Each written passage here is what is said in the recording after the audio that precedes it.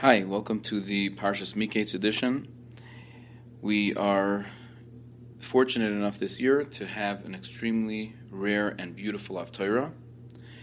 The Haftarah of Parshas Miketz is usually superseded by the Haftarah of Hanukkah. This year is a rare exception, where we actually read the Haftarah of Parshas Miketz.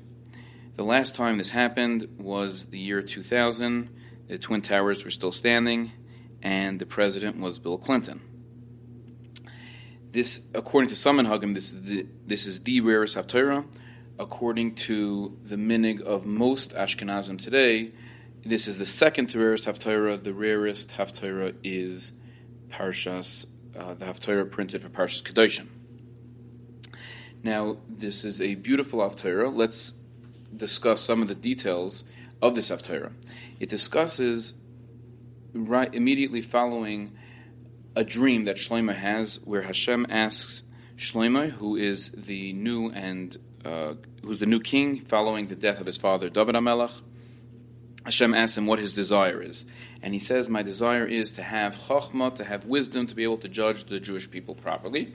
And Hashem says, "Because you asked for this, and you didn't ask for other things which other kings perhaps would have asked, you didn't ask for many days, for a long period of kingship. You didn't ask for great wealth. You didn't ask for your enemies to be destroyed. And therefore I'm going to give you this." And Hashem was pleased that he asked for this. And that leads us to the opening pasuk of this Haftarah, which says, Shlomo awoke, v'hinei chaloim, it was a complete dream. And he came and he made a great mishta, he made a great suda for his l'chol avodah, for all of his servants. Then it proceeds with a story of two zaynos, two women that came in front of the king, each claiming that the live child was theirs. This is a somewhat famous incident. They each had a child. One of the babies died, and each one claimed that the live baby was theirs. Shlomo, in his wisdom, said, "Let's split the remaining baby." And through the story, he was able to discern which woman was telling the truth. And the pasuk tells us, "Vayishmu kol Yisrael es hamishpat." This is the second to last pasuk of the Haftarah that we read. "Vayishmu kol Yisrael es hamishpat asher shafat hamelach." The Jews heard how the king ruled. Vayiru mipnei hamelach. They had fear of the king. Kiro, they saw ki chochmas elikim bekirboy lases mishpat. They saw that he had heavenly wisdom in him, that he was able to judge properly. Now, a few very interesting points in this story and in this Haftarah. First of all, this very interestingly, why do we read this Haftarah Parshas Miketz? The Mefarshim tell us the reason is because it discusses a dream, very similar to the dream of Paray. Now, if that was the reason, just surface level, that we find a dream, we do find other dreams throughout Tanakh. Why specifically this Haftarah? And second of all, we don't really discuss the dream. We really discuss how he woke up and the dream was complete. So perhaps there's a little more that we could dig into this and understand on a deeper level, that it's not just a dream. Rather, it was a dream of a king and the way that the king took it. Just like Paroi, and he had a dream, it wasn't the actual dream that he had, but rather how Paroi, when he awoke, he realized that a dream of a king is not just something personal on his personal life, as if we can separate the king's personal life from his public life and the fact that he's a public servant. The same thing by Shlomo. Shlomo's dream wasn't something that was given to him that he should ask for something on a personal level. Rather, he realized that it was something that the king's desire to have something in a public life to help Klal Yisrael in a general way, and he chose the thing that would benefit Klal Yisrael, to benefit the Jewish people the most, and that is where we find the aspect v'hinei chaloim. It was complete, and it was something that was we can learn from and something to take away from it. Second of all, we find that Shlomo made a suda, vayas mishta l'chol avodav, the fact that he had this dream, and it was something that Chazal tell us this is one of the sources where we know to make a siyum. Now, that seems to be strange because a siyum is where we complete something. Here, Shlomo had not completed, rather he had been given tools to be able to now judge Klal Yisrael properly. So I heard a wonderful explanation of this, that when one makes a siyum, it's not merely the fact that they've completed a Masechta or an Inyan or something that they spent time on. Rather, it's that they now have the tools to be able to learn the rest of Torah with that chelik, with that portion of Torah complete. So, for example, someone who learns one Masechta, having the background of a second Masechta, which they've completed earlier, makes it a totally different experience, and Torah, we know, is comprehensive and it builds on itself, and that's why this is how we know that one makes a siyum the same way Shlomo, who now got the tools to be able to judge Klal Yisrael with great wisdom, made this Suda. Now, in addition,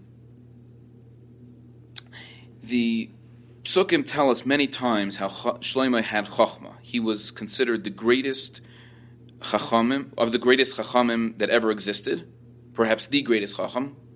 And the Pasuk tells us to us in many different ways. The Pasuk tells us how different foreign kings, queens, etc. came to discuss Chachma with Shlomo and how they were utterly astounded by Shlomo's wisdom.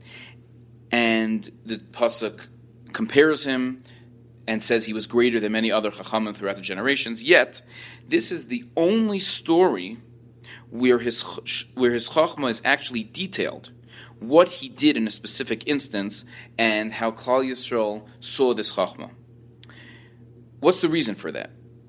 What is so special about this? And on the surface, we can say that it was something which happened right in the beginning of his kingdom, right in the beginning where he was establishing himself, and where people were still looking at him as the young king, and he had to show that he was actually special and that he had special qualities. And as the pasuk which we read before tells us, that Klal Yisrael saw this, and they realized from here that he had Chachmas Elokim B'Kirba, he had special divine wisdom in him. But if this was the case, why did it have to be this specific story that Hashem caused to happen at the beginning of his reign? Why couldn't it have been something which would be more astounding to us? In fact, in this story, it's not even clear what the great wisdom of Shlomo was. The Mefarshim discuss it and they say various answers. Why couldn't it have been something which would have shown us greater Chachma? Why specifically was it this story?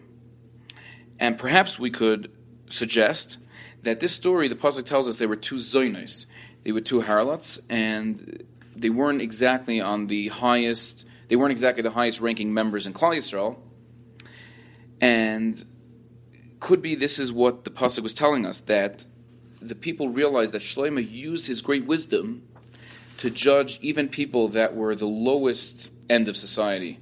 And he put the same amount of effort, the same amount of wisdom, and that's a quality that we see starting from the Psukim by Yisro with Moshe, that we don't, in Judaism, we don't look at a court case or any type of case differently, whether it's something that deals with pennies or deals with millions of dollars.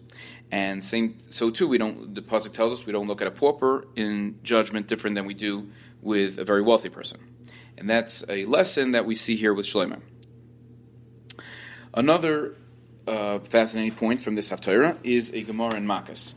The Gemara in Makkos Chav Gimel Beis says that we know there were 3 instances where Ruach HaKodesh was entered into a judgment. It came up in a judgment, and one of the cases is by Shlomo, where it says that Shlomo was able to discern which mother actually had the live child. So the Gemara says, no, that's not a raya, that's not a proof, because in that case of Shlomo, it could be that it was something which was based on his own judgment and not because of Ruach HaKodesh. Elo Gemara, says the the Gemara means that it's something which we have accepted, which has been handed down to us from previous generations. So while it's true that there was Ruach HaKodesh involved, it could have been the Chachma of Shlomo which was able to give a clear answer to Shlomo what it was. So the Maharsha explains on that Gemara that in the Havamina, in the Gemara's first understanding, it was Ruach HaKodesh, and that was the Chachma of Shlomo. That was the great wisdom that he was able to understand that Ruach HaKodesh to get to that level, and that is the Gemara's dichoy, the Gemara's answer, the Gemara's second attempt, and the Gemara says that that's not necessarily the case. Rather, it was the Chachma, who was his actual wisdom, which he gained, and which we would probably say is the Pashtus HaPsukim, is more the simple reading of the Psukim. Just end off with a nugget of interesting wisdom here. The Psukim tell us that when the women were claiming, just to read the pasuk inside, it says, Vatoimer ha'isho ha'cheres, the other woman said, Loi ki b'ni ha'chai u'v'nei chames, my child's alive one, yours is the dead one, v'zoisei meresh, and the other one says, Loi ki b'nei chames u'v'ni ha'chai, no, your child is dead and mine is alive. The Even Ezra has a piyut, has a song which many sing on Shabbos, which is called Livi V'Sari Yurananu L'Kel Choy. The refrain is always using the word choy, using the word life or live. And in this zemer, in this song, which was actually originally a hakdama, it was a preface to the tefillah of Nishmas, said Shabbos morning, but today it is recited by many as a zemer, as a song for Friday night. One of the lines there reads, Re'ei l'gveres emes, see the true mistress, Shifcha Nayames, the Shifcha who claims, Loi ki b'nei chames, no, your child is dead, b'nei achoyim, mine is alive. So again, paraphrasing, using these words of the woman in the story, one of the explanations of what the Even Ezra was getting here is that he was saying how, he was hinting, alluding to the fact that in Golus, we are constantly oppressed by other religions who claim to be better than us, who claim to have divine indication that their religion is true and their religion is better and takes precedence over ours. And on that, we're pushing back and reaffirming to ourselves, Hashem re'ei l'gveres emes, see the true one who says, Loi ki b'nei chames v'nei achoy, we see that ours is alive, and know whether he was referring to Christianity, which actually worships a dead, so to speak, God, or whether he's just saying that our religion is alive and well, and it's not something dead, and just that's a tremendous lesson. And anyways, this is a beautiful, wonderful Haftarah. Enjoy it, and have a wonderful Shabbos.